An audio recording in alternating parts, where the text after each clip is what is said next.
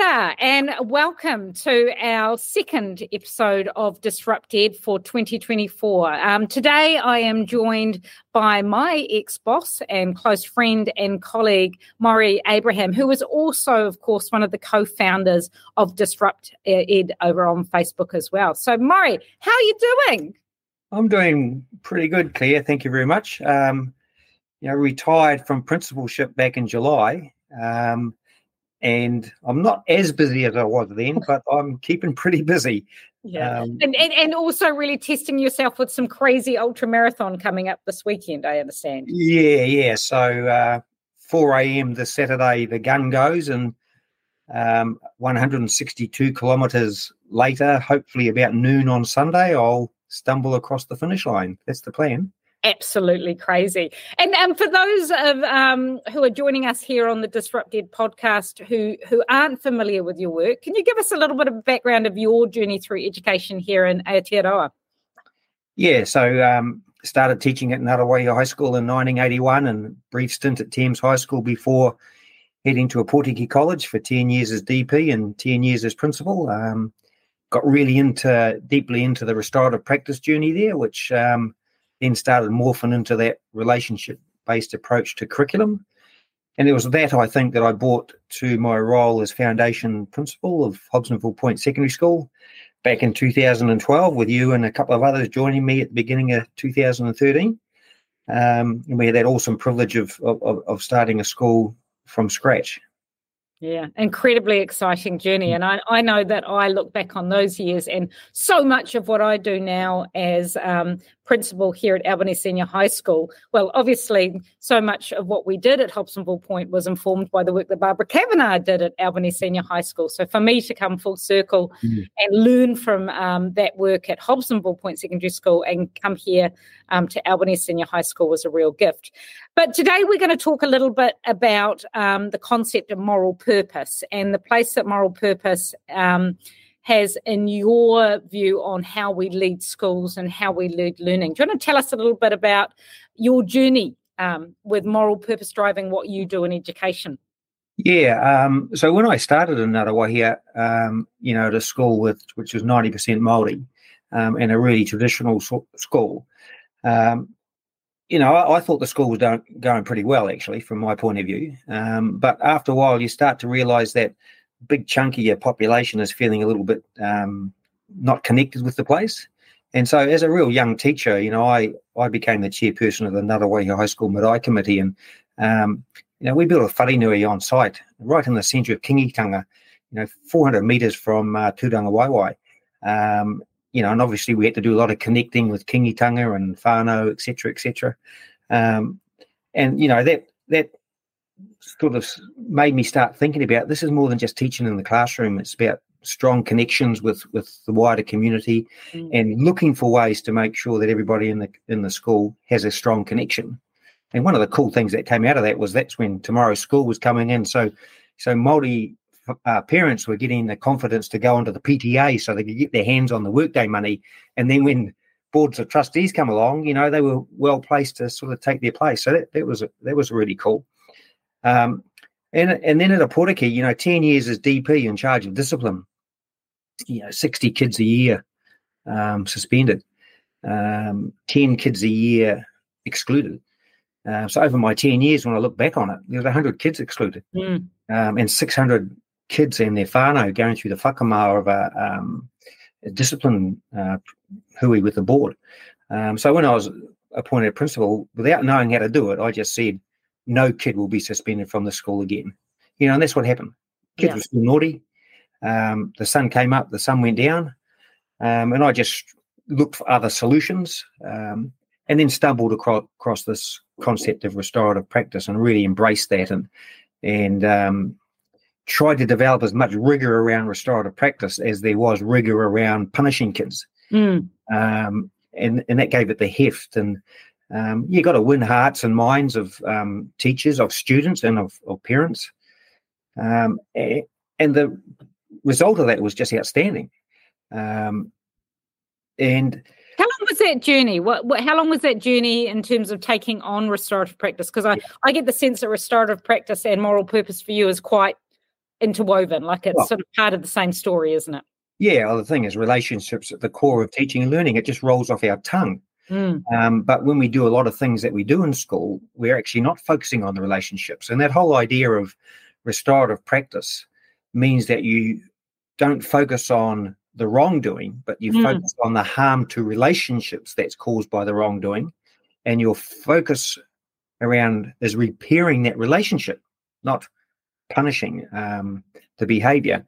And that's formed a really strong basis to my moral purpose. Look for ways to really have relationships at the core of what we do. Because I would say dealing with behavior, it was most probably a 3-year journey. And it took that long because I didn't know what I was doing. But once I figured out a few things and worked with other people, it was a hard thing for anybody to argue against. And then we started getting the evidence of kids being engaged and increased attendance, increased achievement. And we were really rapt. About 3 years before I finished, we could boast NCA level 1 to 3 achievement from a Decile 1 school, and a really, really low Decile 1 school, equal to the average of deciles 8 to 10. And we used to congratulate ourselves, about that. But I would start every year and present to staff the photographs of the 20 kids who left our school without a qualification the year before. And staff would say, oh, yeah, but that person's background. And no, those are 20 kids who, we haven't been able to win. We've got to do something different. And so that's when I started thinking about, if the relationship-based approach to behavior is successful, how can we morph that to a relationship-based approach to curriculum and pedagogy? Yes, yeah. So it's just not in the dean's arena. No. This is across the school and how we operate every day. Yeah, and of course, Russell Bishop and Maurie Abraham's work around Te Kotahitanga's emerging around is coming out at that same time. It's now morphing, into that wonderful stuff around the Northeast. Teaching and leading to the Northeast says operate in a whānau-like context for learning, but using great teaching skills. So that was the journey that I was on. And I capture that by saying, and I hopefully you recall me using it at Hobsonville Point, we'll give up on no one. And so if I had to summarize my moral purpose, it's really got to that point, that we will give up on no one. And I like to think that meant kids' behavior, kids' learning journeys, staff's competency, staff attitudes. I was going to then say parents, but maybe I gave up on a few a bit more easily. Or I used to run and hide from someone. So that has become my sort of moral purpose. And then, so when you're in a leadership position, you think, oh, that's why I go to work. So you've got to think about how you can bring that to life, because just having that as a moral purpose for yourself. That's one thing. It's taking everyone with you. So, I mean, you talked about the sort of the genesis story of this in terms of how your journey began and the work that you did at a Ngaruahia and at a Pautiki. When you then had the opportunity to develop a school from the ground up, and many of the people here at on Disrupt Ed will know Hobsonville Point Secondary School as an innovative learning environment, year 9 to 13, that we were lucky enough to be part of a team who established that and built that from the ground up. How did that translate to that context and that environment? Yeah, so you've got this clean slate. There's green fields of what to do and who to appoint. The first thing I did was appoint you three. I mean, that helped definitely contribute to make things possible. Because I was just a country boy with a few notes on a bit of paper, which says, we've got to personalise learning. We've got to make sure there's authenticity and connection in learning. We've got to connect to the real world. And we've got to make learning deep and not a shallow approach so that you're collecting credits, et cetera, et cetera, et cetera. And thankfully I found like-minded people. And we tried lots of different ways of making that possible. I'm often reminded of that that evening or afternoon that we had with the community in whānau of future community in whānau, and we got them to write down for us their vision that they had for our students. I mean, we were strong-minded educators that had a strong sense of moral purpose and a strong vision, but there was nothing like capturing those parents' aspirations and those future students' aspirations to level up and give us power. I thought that was one of the most powerful things we did, didn't we, in terms of permission to move ahead and take people with us as well. Yeah. We had those outline drawings of people on big hunks of brown paper on the wall, remember, and we just asked parents to chuck up stickies with words to describe their kid when they graduated. And no one said strong in English or strong in maths or whatever. They all sort of said, respectful, honest, happy, curious, creative, all those sorts of things. And the next powerful hui we had with them was when we went back to them a few weeks later and said, hey, you know all that stuff you shared with us that we've summarised and sent out to you? Here's the Hobsonville habits that we're going to build our dispositional curriculum around.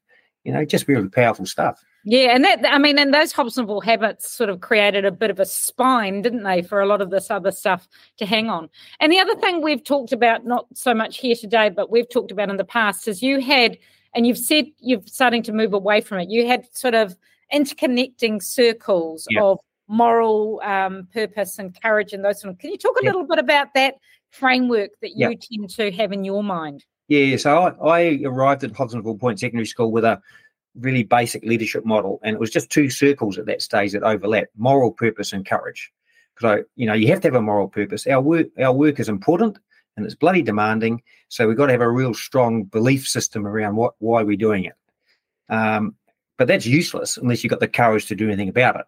So I just have these two circles, and I'd be thinking I've got to be somewhere in that sweet spot in the middle. If I really believe this, I've got to be courageous. And we can think of huge number of examples of where we did that, where we stuck with restorative practice, where we convinced our community that we didn't need to do NCA level 1, those sorts of things. Yeah.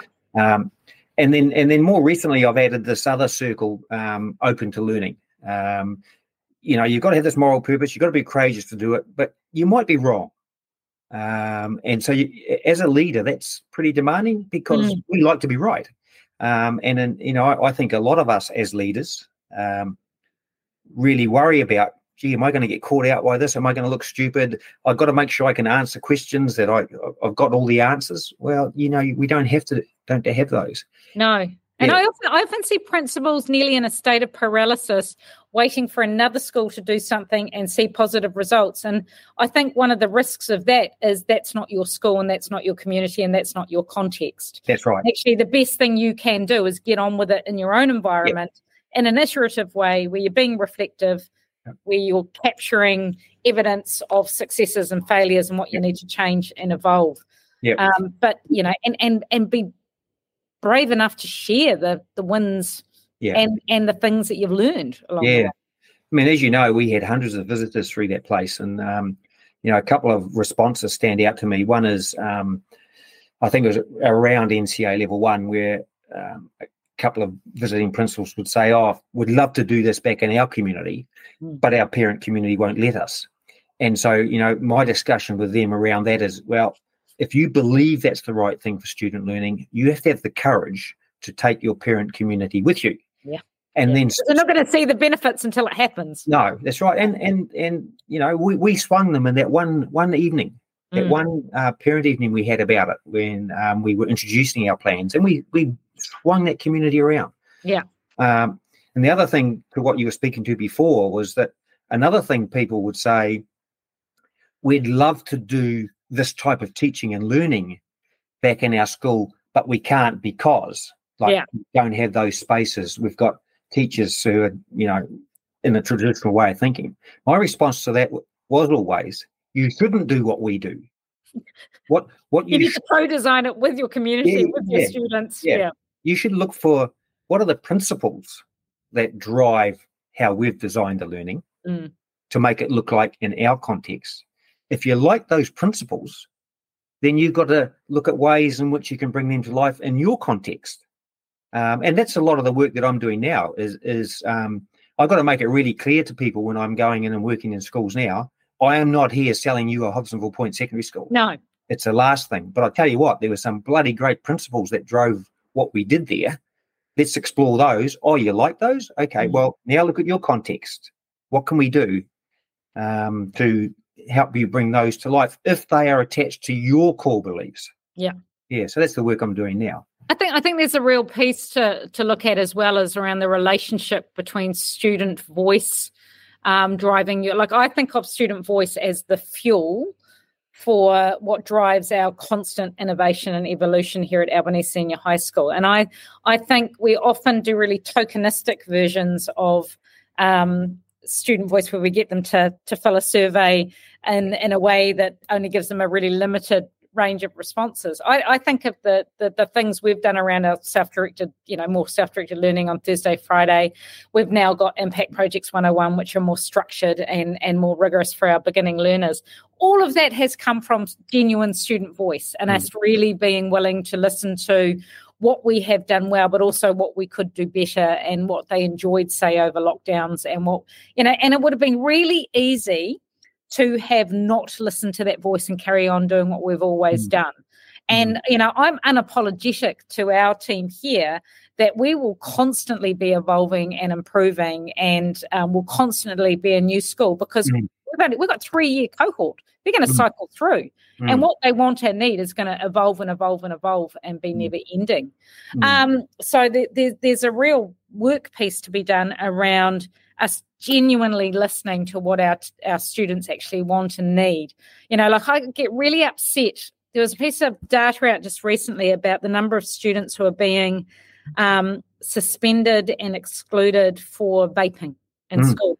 And, and I come back and go, why the hell is anyone standing down a student for vaping?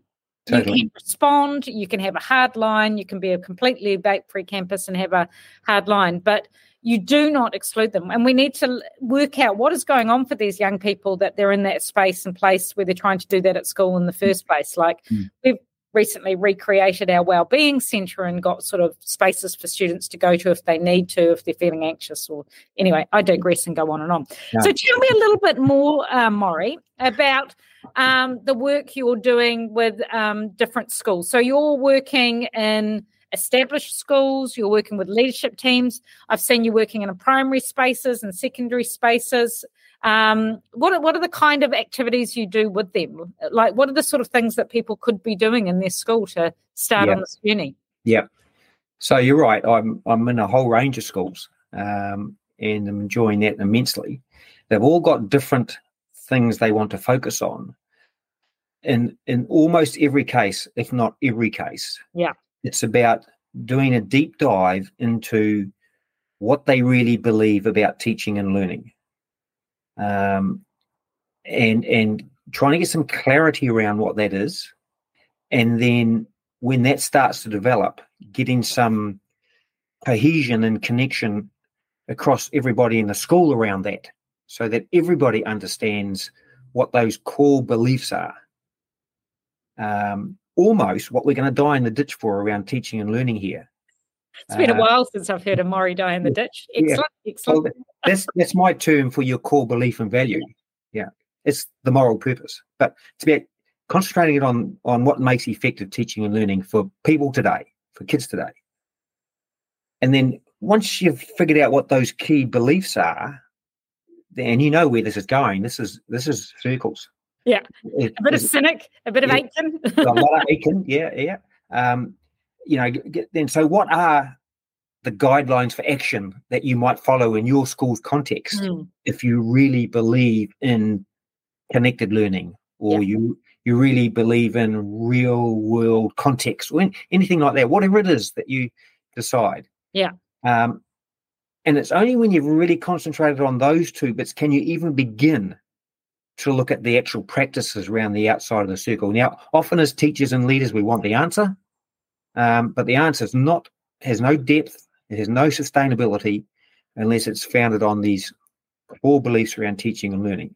Yeah, and you can do that stuff in partnership with students as well. Like, I think the lovely thing that you're talking about is the power happens when this happens school-wide and community-wide. Yeah. But for those teachers who might be listening to this, who feel like, oh, this is not the journey my school is on, there is absolutely one of the most beautiful things about particularly single-cell classrooms is you are, in essence, a master of your own domain. And there is nothing stopping you going, whatever school you're at, saying, I'm committing to be Te-Tiriti-led in my delivery of my year 2 program or whatever it is, anything.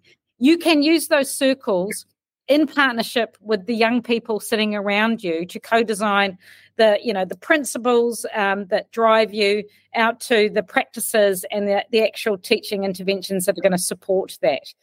So I think the beauty of what you're talking about is this: we don't have to wait for the school to be doing this or your community to be doing this. The power is when it is school-wide, but there is absolute power in doing this as a single practitioner in the context of your own classroom as well, isn't there?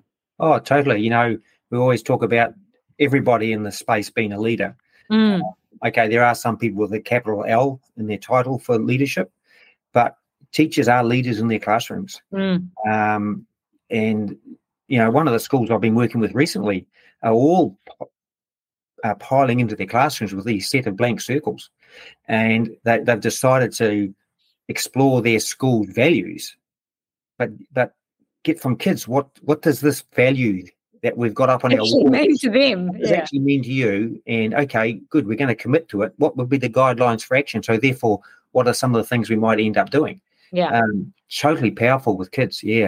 And another school I'm working with is using an exercise we used at Hospital Point Secondary School, where he got all the teachers around cafe type tables and put 2 students at the table. And the students were prepped to come up with, my learning goes really well when teachers do stuff like this. My learning struggles when teachers do stuff like this. And talk to that, answer questions from the staff, do a whistle, and then all the staff get up and move because the kids own the space. And you see a different group of kids coming through telling that story. It's just a really powerful way of hearing kids talk about their teaching and learning, much better than a survey. I mean, surveys have a place, but teachers sitting there hearing what kids say they need in their classroom from their teachers. Really so there's a lot to be said for courage and moral purpose, being about genuinely engaging with and listening to the young people that you serve and the community that they come from.